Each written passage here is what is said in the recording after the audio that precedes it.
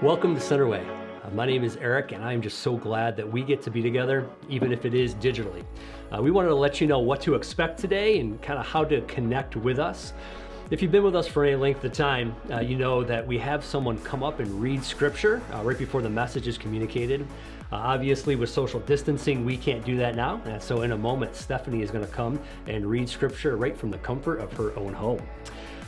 Followed by Claude communicating the message today from the comfort of his own home. After the message, we'd love to respond in worship. So if you head to Spotify, you can search for the Loud and Clear playlist that coincides with our new series. Or we're going to be trying something new directly after this. So at 10:45 or so, we'll be live on Centerway's Instagram and Facebook platforms. And we invite you to come worship along with us as our team responds to the word in an acoustic set there.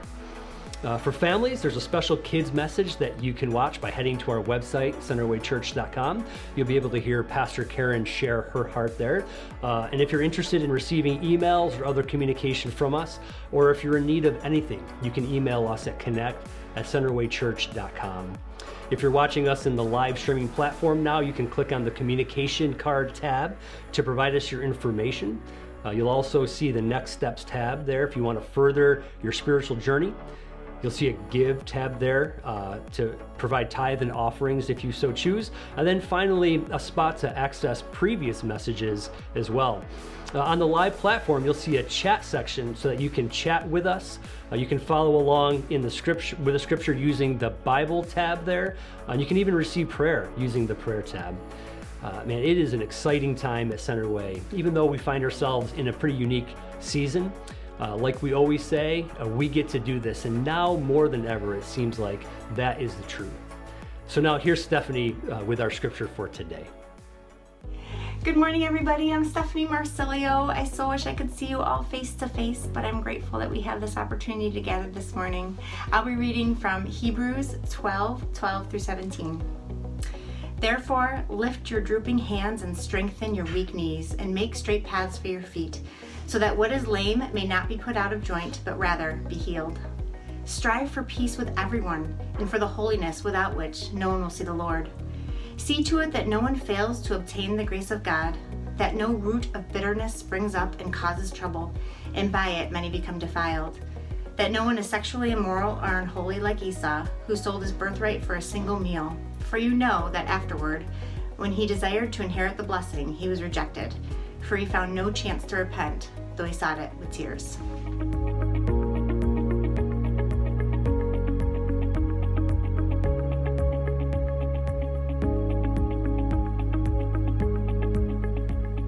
Good morning. My name is Claude, and my wife Meredith and myself are the lead pastors at Centerway. And I want to welcome you this morning as we begin a new series in the book of Hebrews, and it is called Loud and Clear. And this morning's message in particular is entitled Peace. And as I thought a little bit about what it was that I was going to share with you this morning, a story came to mind from my college years, my undergrad Bible college years in particular.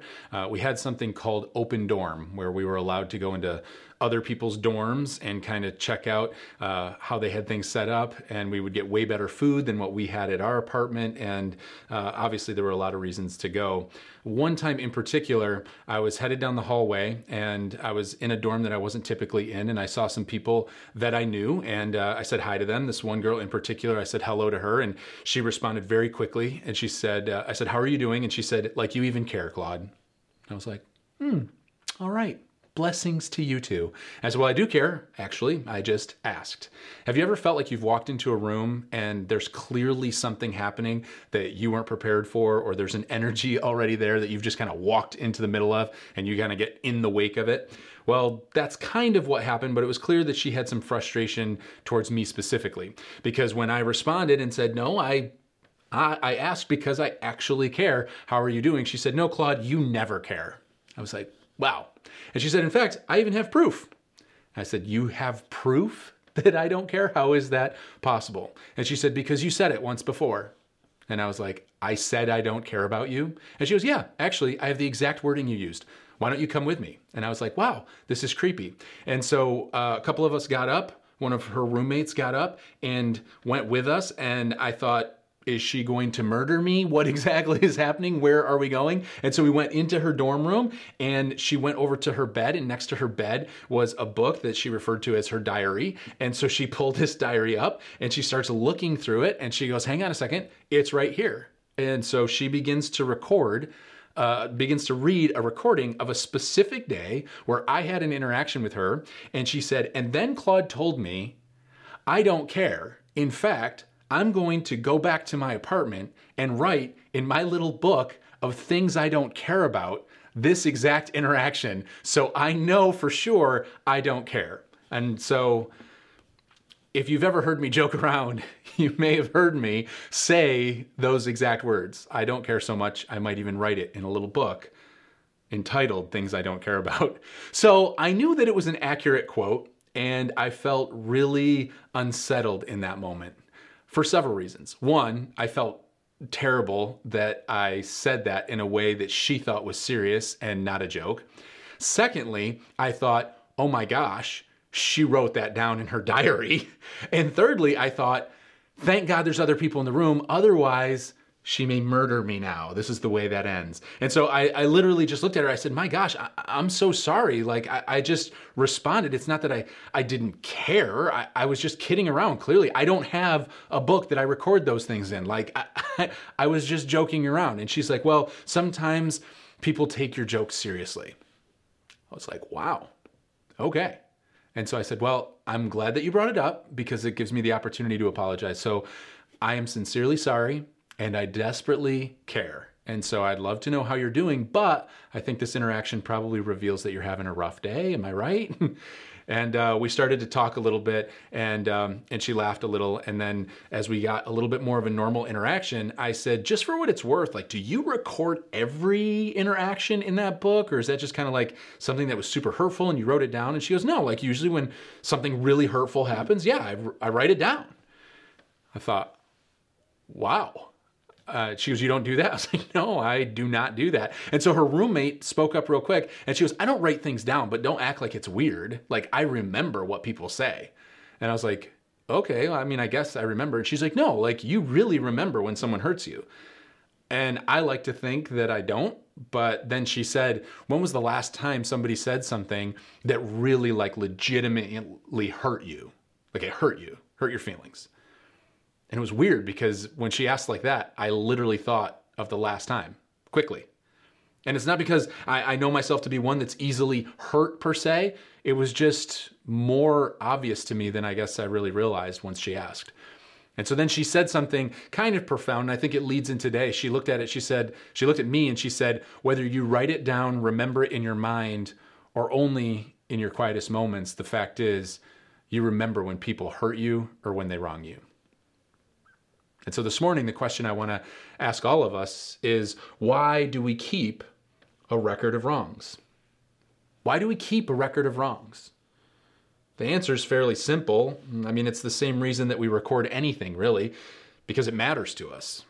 It matters. That's why we remember, whether we write it down, remember it, or easily remember it when someone calls us to remember it.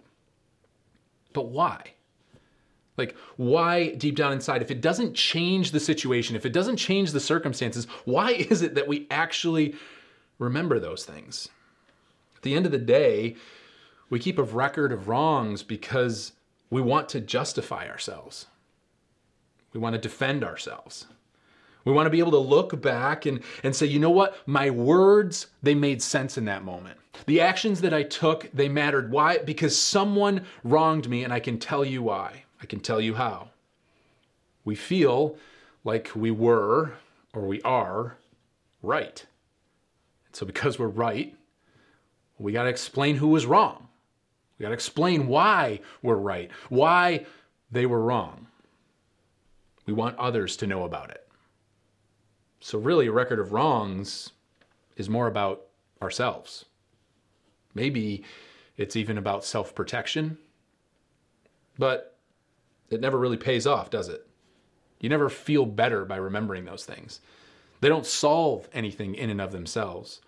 It's a never-ending game. It's an exhausting game. In fact, to even try And remember all of the offenses we've experienced can be exhausting if we're honest. In fact, I can not even be able to begin to tell you how many times I've talked with people that have had friends and or family members that they haven't spoken to in literal years. Literally years they haven't spoken to that friend, that brother, that sister, that parent. And here's the thing, they can't remember why. I mean, they know there's an offense, but they don't really remember the details of the why. The only thing they can remember is that the other person was wrong, that they're right, that they're hurt. You see, here's the truth. No one wins when we keep a record of wrongs. In fact, Scripture tells us that God doesn't keep a record of wrongs. He doesn't keep a record of our wrongs if we repent and submit to Him. The idea seems impossible. It seems impossible to us simply because in our own human nature, we're not willing to award that to others. In fact, it feels like an impossibility. When I say human nature, when I say the idea of our own humanity, I'm not talking about Christian humanity. I'm talking about the reality of human nature as a whole, because I realize that there's all different types of people that are watching this morning, that are listening, possibly, whether you're on the spectrum of a skeptic that logged in or is listening to try to disprove the existence of a God, all the way up to a committed Christ follower that's gathered their family around to hear or watch this message. And so I'm not talking about Christian nature. I'm talking about human nature. Mankind, humankind. It's a condition to keep a record of wrongs. In this morning's pericope, or this section of thought in the text, the author of Hebrews continues to address the struggle of our human nature, of our human condition. It begins with verse 12. It says, "Therefore, lift your drooping hands and strengthen your weak knees." Therefore. We've mentioned this in past series where when a text says therefore, it's pointing back or it's referring to the previous pericope or section of thought. And so what we learned about the section of Scripture prior is that we are loved as legitimate children of God. So lift your drooping hands. Lift your drooping hands and strengthen your weak knees. This may not seem too compelling to our modern ears, but the original readers would be familiar with this type of language because it would be profoundly present in Jewish literature of the time. Drooping hands would actually be a metaphor, a picture of someone that is indicated completely exhausted. They're discouraged. They're despaired. And so they have drooping hands. Weak knees continues that illustration a little farther and even symbolizes fear. We use that even in our society today. If you have knees kind of knocking together, it symbolizes nervousness or a sense of fear. And so the drooping hands and the strengthening our weak knees, they're really starting to come together here. If we can get this to Christians now, because of who we are in Christ. Therefore, because we're legitimate children of God, if we allow that to settle into our hearts and our minds, will actually be strengthened. It begins to strengthen our drooping hands, if you will. It doesn't end there, though. 1 John states that love casts out fear. So knowing that we are loved by God actually strengthens our knees. Being fully known and fully loved casts fear away. Are you afraid? Because if you're afraid, you can't just be unafraid. Like you don't just, okay, I'm not scared anymore. So what is it that transforms the heart? It's a knowledge that we're fully known and fully loved that casts out fear. Our ability to have strength to deal with the difficulty of the day is not mustered up from within. I'm going to try harder. I'm going to strengthen myself. I'm going to get a little more sleep. I'm going to be a little bit more prepared for the day today. I mean, that fails us time and time again. We just are more exhausted, more exasperated. As the day goes on, we can't muster it up. No, strength is an outflow. of being fully known. And even though we're fully known, because no one really knows the deep recesses of our heart and mind, even if you have a spouse or a sibling or a best friend that you share everything with, there's still a dark closet. There's still a level of depravity and brokenness that we kind of hide from everyone, that we protect from anyone. God knows that. He knows the brokenness. He knows the depths of the depravity. And even though we're fully known, He fully loves us. It's incredible. It's incredible. In fact, it's so incredible, it can be our source of strength. In fact, it can remove all the fear. The fact that we're loved as we are. It's something only found in God. But how do we understand the depths of God's love when we know our own propensity to do wrong, even in the midst of being fully known and loved? Like, we let God down. And so is His love contingent upon our behavior? That's our default, because sometimes our love, most times, our love is conditional. So what's our part? What do we do? Verse 13. Verse 13 says, and make straight paths for your feet. And make straight paths for your feet, so that what is lame may not be put out of joint, but rather be healed. Be healed. So we have to, the part that we play, the thing that we have to do is make straight paths. This is actually a rather powerful imagery. And if you don't understand the context, or if you don't consider what it is that the author's talking about, you might miss it. It's an athletic imagery talking about what runners of the day would do. They would consider their path. And as they considered their path in a very literal way, they would go through and then clear the obstacles from that path. Rocks that would trip up, they would move aside. Different limbs and branches, they would clear all the obstacles so that they would be free of injury. They would ensure their path was straight as possible so that they didn't run off course. Maybe you're starting to connect the dots here. Because listen, we have to consider the path of our life. That's our part. Our part isn't to try to muster up the strength or to try to dismiss the fear. God's love and an awareness of who He is will do that if only we would make a straight path. That we would actually allow the healing to take place within our life. Where are you headed? Where is your path headed this morning? Are you arranging your life to fill it with accountability and transparency so that you're not tripped up? Are you intentionally removing situations and circumstances from your path so that you don't fall off course? Are you living on purpose with intention? You know, it would be absolutely ridiculous to get on a road and say, I'm going. Well, where are you going? I don't know, but this road's going to bring me there. People will be like, what are you talking about? Are you going north? Or are you going south? Listen, I'm on my way. Exactly where I want to go. And I think this road will bring me. It's absurd. But we see people living our lives that way all the time. In fact, maybe you are this morning. What path are you on? Because here's the deal. We're all on a path. Every single one of us. Are you on the path you want to be on this morning? Is it headed in a direction you want to go in? Is your path making you exhausted? Do you find yourself fearful? Like it or not, this season, the season of COVID-19, the season of quarantine, the fact that we have this thing in common, that the entire world is on pause in some way. Some of us working hours that are far more crazy than ever before, and others of us finding windows of time that we're not even sure what to do, but all of us finding commonality in the fact that this situation, these circumstances, disrupt our lives.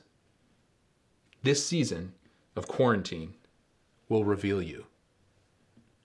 It's interesting to think about that we're literally being revealed by our typical being disrupted. You see, when you're kind of locked into your path, you just kind of head down going. But what this season provides is an opportunity to lift up our heads and to say, where is it that we're headed? What path are we on? As we consider this, the author kind of shifts now to a series of imperatives. And imperatives means in the original Greek that they're commands. So the author moves to a series of commands now, literally telling us what to do. In verse 14 says this, strive, in the command tense, in the imperative.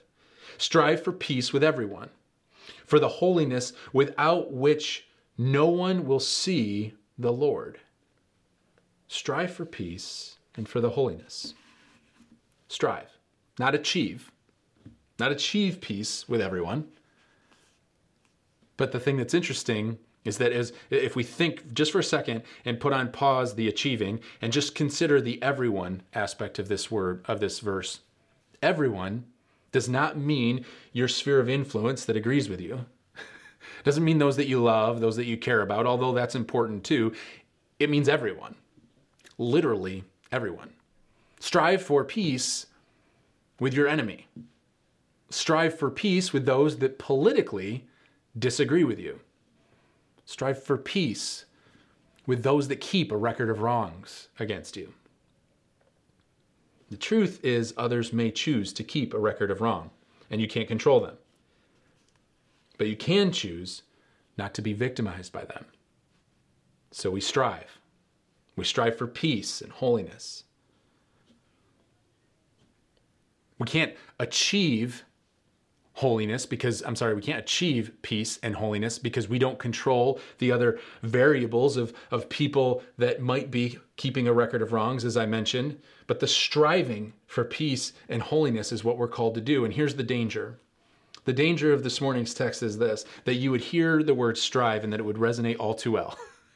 That you'd say, oh, I can do that. I get what that means. That means be a better person. I'm a bad person, so I get it. I need to be better. So I will strive for peace with everyone, and I will strive to be holy.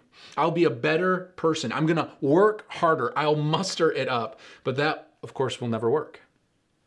Because even if you do well in striving for peace, you'll be filled with pride, and you'll fall short in holiness. Or you'll fail and you'll be crushed by your lack of ability to perform. No, that's not what the author is saying here at all.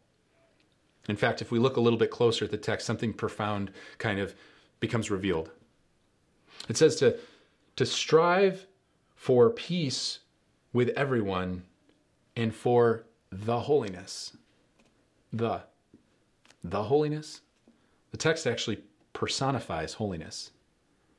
Consider the whole letter just for a second as we look at this verse a little more closely.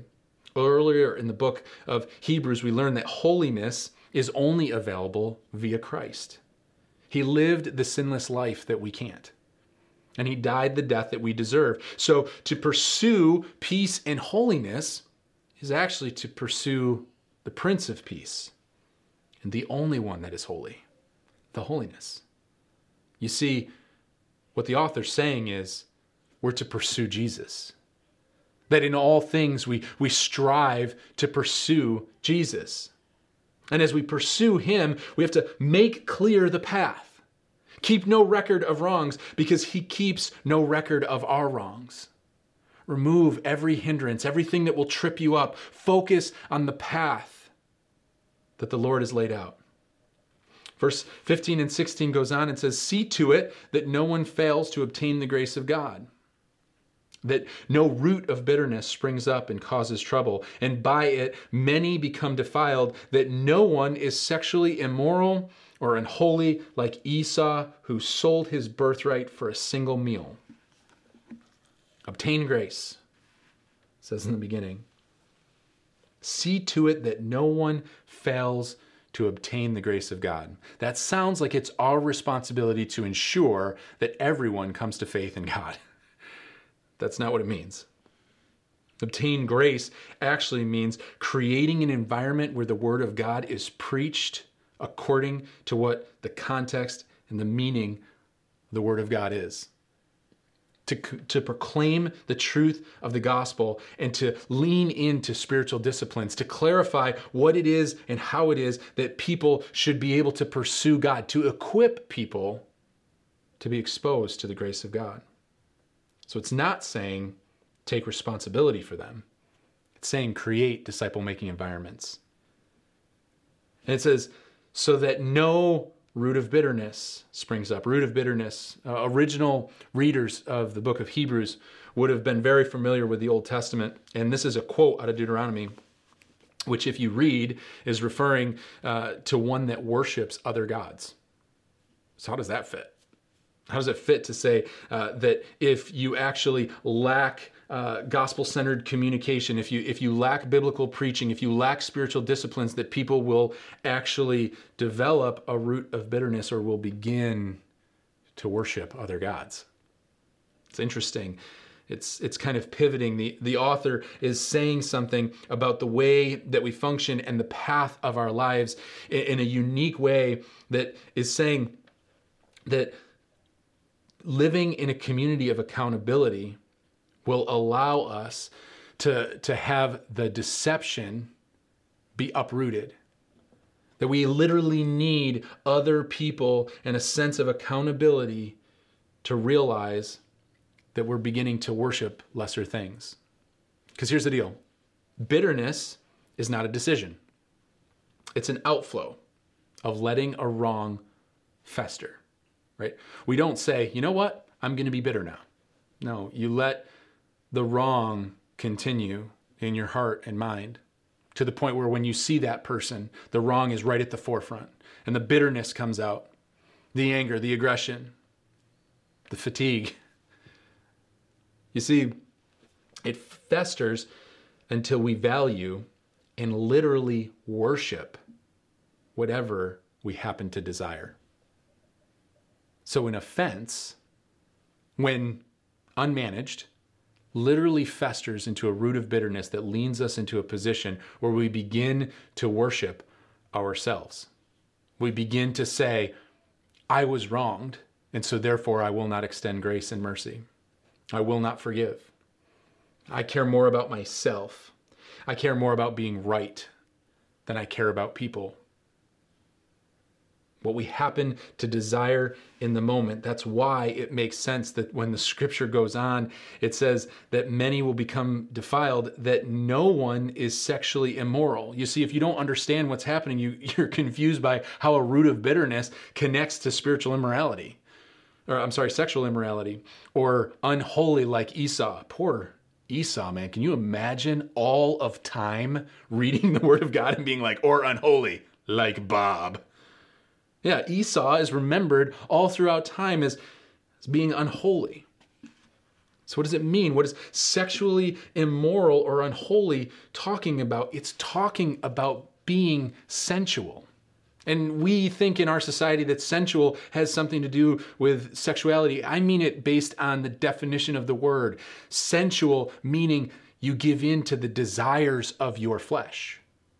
Whether that means sexual immorality or it means being unholy like Esau, giving into his physical desires. You see, if you don't know the story of Esau, he was the firstborn and was given a birthright by God, a birthright as the oldest son. And one day he came in and saw his brother cooking a stew, and he was really hungry.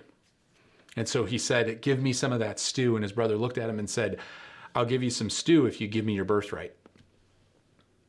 And he was so consumed with the desires of his flesh, the hunger of his belly, that he gave up his birthright.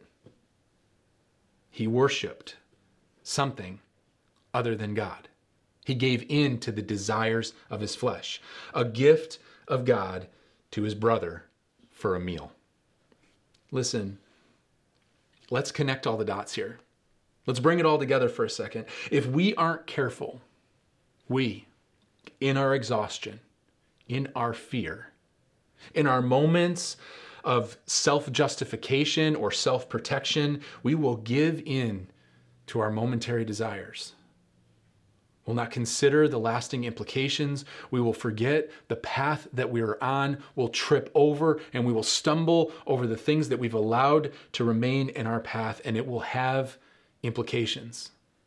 In some cases, eternal ones. So I want to ask you this morning, are you dominated by your appetites? Your appetite for comfort? Is that your world? Is that the path that you choose? Today I'm going to make decisions to ensure that I am as comfortable as possible at all costs. Approval? Is that the thing that you just need to feed all the time? I'm valuable. I'm valuable. Look at me. Look at me. I'm valuable. Love me. You see, if you don't realize you're loved by God, you'll pursue approval from others. And they'll never live up to what you're designed. You'll compromise yourself. Pleasure. Is that your appetite? That in this season where it seems like there's so many things that are taken away from us in quarantine or whatever, that we're just kind of like, I deserve some form of pleasure. Is it hunger? Do you give in to just your craving for food? Is it justification? I don't know what the appetite might be. Maybe it's just being right. I just want to be right. All I know is they were wrong, so I'm justified. What's taking root? Evaluate for a moment. What's really taking root in your life? What the Lord is saying is loud and clear. It's loud and clear. Make straight your path. Make straight your path. Don't you desire peace this morning? Verse 17 says this, for you know that afterward, speaking again of Esau, when he desired to inherit the blessing, he was rejected, for he found no chance to repent, though he sought it with tears. Could be real easy to struggle with this, especially as far as we've gotten and as much as we've kind of laid our hearts and minds bare this morning. We might think, I knew it. It's too late. I'm like Esau, and it's too late. No matter how much I cry, no matter how broken I am, there's nothing I can do. That's not true. One commentator says a careful reading of Esau's story reveals this: the words of the covenant were on his lips, but not on his heart.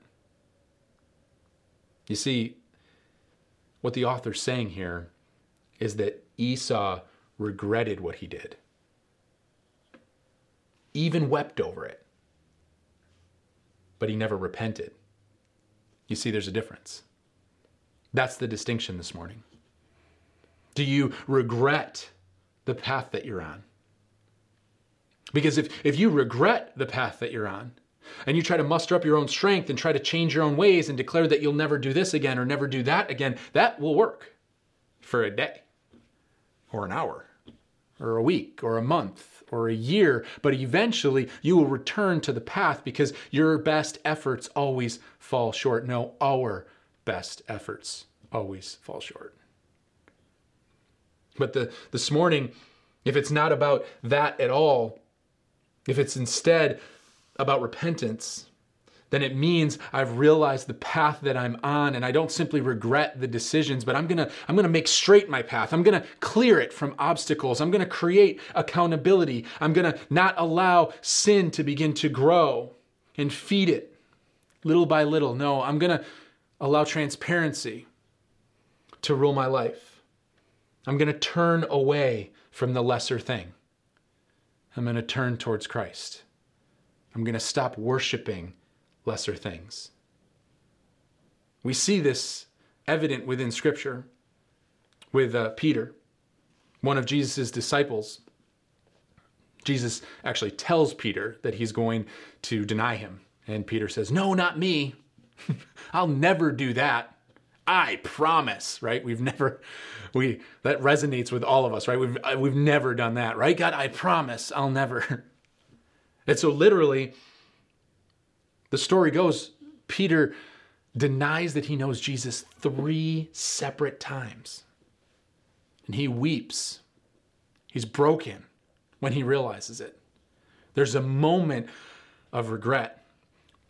But then, when Peter sees Jesus, he repents.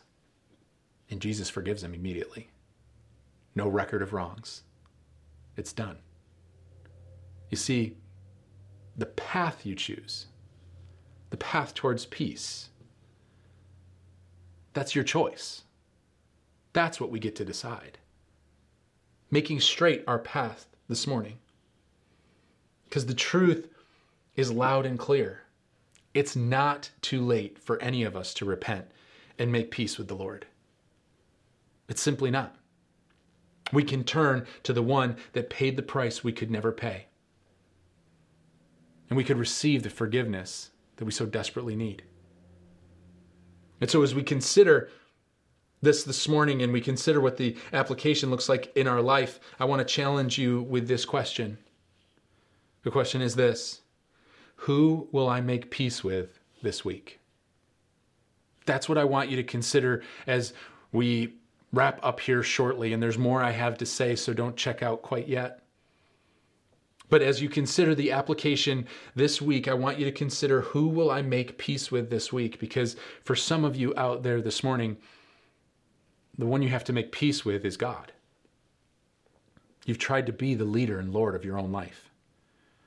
And no matter how hard you run, and no matter how you try to seek approval from people, and you try to justify your actions and your decisions, you always feel tired, like you're falling short. And this morning, you don't have to strive for lesser things anymore. You can strive for peace with everyone and the holiness, God himself. And it's as simple as this. You can pray the prayer in the quietness of wherever you might be watching this or listening this morning. You can simply say, Lord, I'm a sinner, but I know that you died for my sins. Would you forgive me? Come and be the Lord and leader of my life. It can be that easy this morning. You could pray that prayer and begin a relationship. If you did that, and you're watching live, I encourage you to let us know that you made that decision so that we can equip you with any resources you may need to begin that relationship in a healthy way. For others of us this morning, you may say, I've already crossed that line of salvation. I'm in relationship with the Lord. For you this morning, maybe the one you have to make peace with is yourself. Maybe you've been keeping a record of wrongs against yourself. It's interesting how that can work, right? We can forgive everyone around us except ourselves. But the Lord says everyone, including ourselves. So this morning, maybe you have to say, Lord, will you help me to see myself as you see me? Valuable as you declare me valuable. Maybe this morning there is, quite frankly and literally, someone in your life that you need to make peace with. Someone that you've wronged, or someone that has wronged you. And I'm not saying that you even have to let them know. Maybe you're in an abusive type environment with that person. I'm not saying expose yourself to further abuse at all. I'm saying you can choose to forgive them without ever speaking to them. You can, right now in the quietness of wherever you gather, write it down or speak it out loud and say, Lord, they wronged me this way and I don't want to carry it. I don't want to be victimized by them anymore. I forgive them this morning. Would you set me free? Maybe you have to make peace with a person. Call them up. Say, hey, I don't even remember what it was. And quite frankly, maybe you were wrong, but for the sake of our relationship and because I love you, I'll just declare myself wrong. I don't really care anymore because I can't remember. Can we just move beyond this because I love you? Maybe for some of you this morning, you're sitting there and saying, listen, I've crossed the line of faith and I'm at peace with everyone in my life. Then maybe this morning, your application is to live on mission, to be a person of peace in others' lives, to speak truth to them, to be a representation of Christ's love and mercy. Maybe it means sharing this link with someone that you know, or a link of another gospel-centered Bible preaching communicator. This isn't about Centerway or me. This is about you doing what it is that the text requires of you, because we believe the text requires something from every single one of us. So I don't know, and I don't pretend to know what it is that the Lord's asking you to do this morning, but I know that there's something for each and every one of us. So as we consider that, I want to welcome you to respond in a specific and unique way this morning.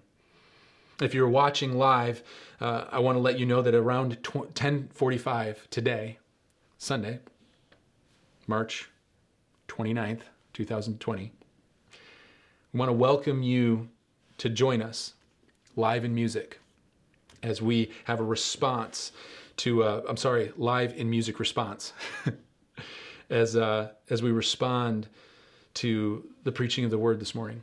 And so we're going to be live on Centerway Church's Facebook and Instagram, both platforms. And we want to encourage you to join kind of a stripped down version of our team this morning that would just love to worship with you and respond to God's word. If you're not live with us this morning, you can go to Spotify, not Spotify, that's nothing, but Spotify is a thing. You can go to Spotify and search Centerway Church, and there you'll find our playlists, and specifically our new series playlist called Loud and Clear, as you know. And you can see the songs that we selected to respond and sing along with them at your own leisure. As you consider whether or not to join us live, and you consider what it is that the Lord might be speaking to your heart this morning, I want to close our time in prayer. If you would just bow your head with me and let's pray together. Heavenly Father, we're grateful. We're grateful that we live in a time and place where we can leverage technology to still have connection. That this season doesn't mean that we're severed from people. It simply means we have to redefine what connection looks like. And so, Lord, we lean into that. We lean into what it is that you're doing in and through our hearts and minds, and we simply declare ourselves available. God, we hear what you're speaking to us loud and clear, and we ask, Father, that you would be present, that you would reveal yourself in unique and profound ways, that the application would be revealed, and that we would have the strength to take action because of who you say we are. Because we are legitimate children of the living God, we can be filled with strength and courage and joy. We're grateful, God, for who you are and that which you've done. In your precious name we pray. Amen. Amen. Hope to see you live at 10:45 if you're available. God bless you, and you won't want to miss next week. It's going to be great as we go into Palm Sunday on this live platform.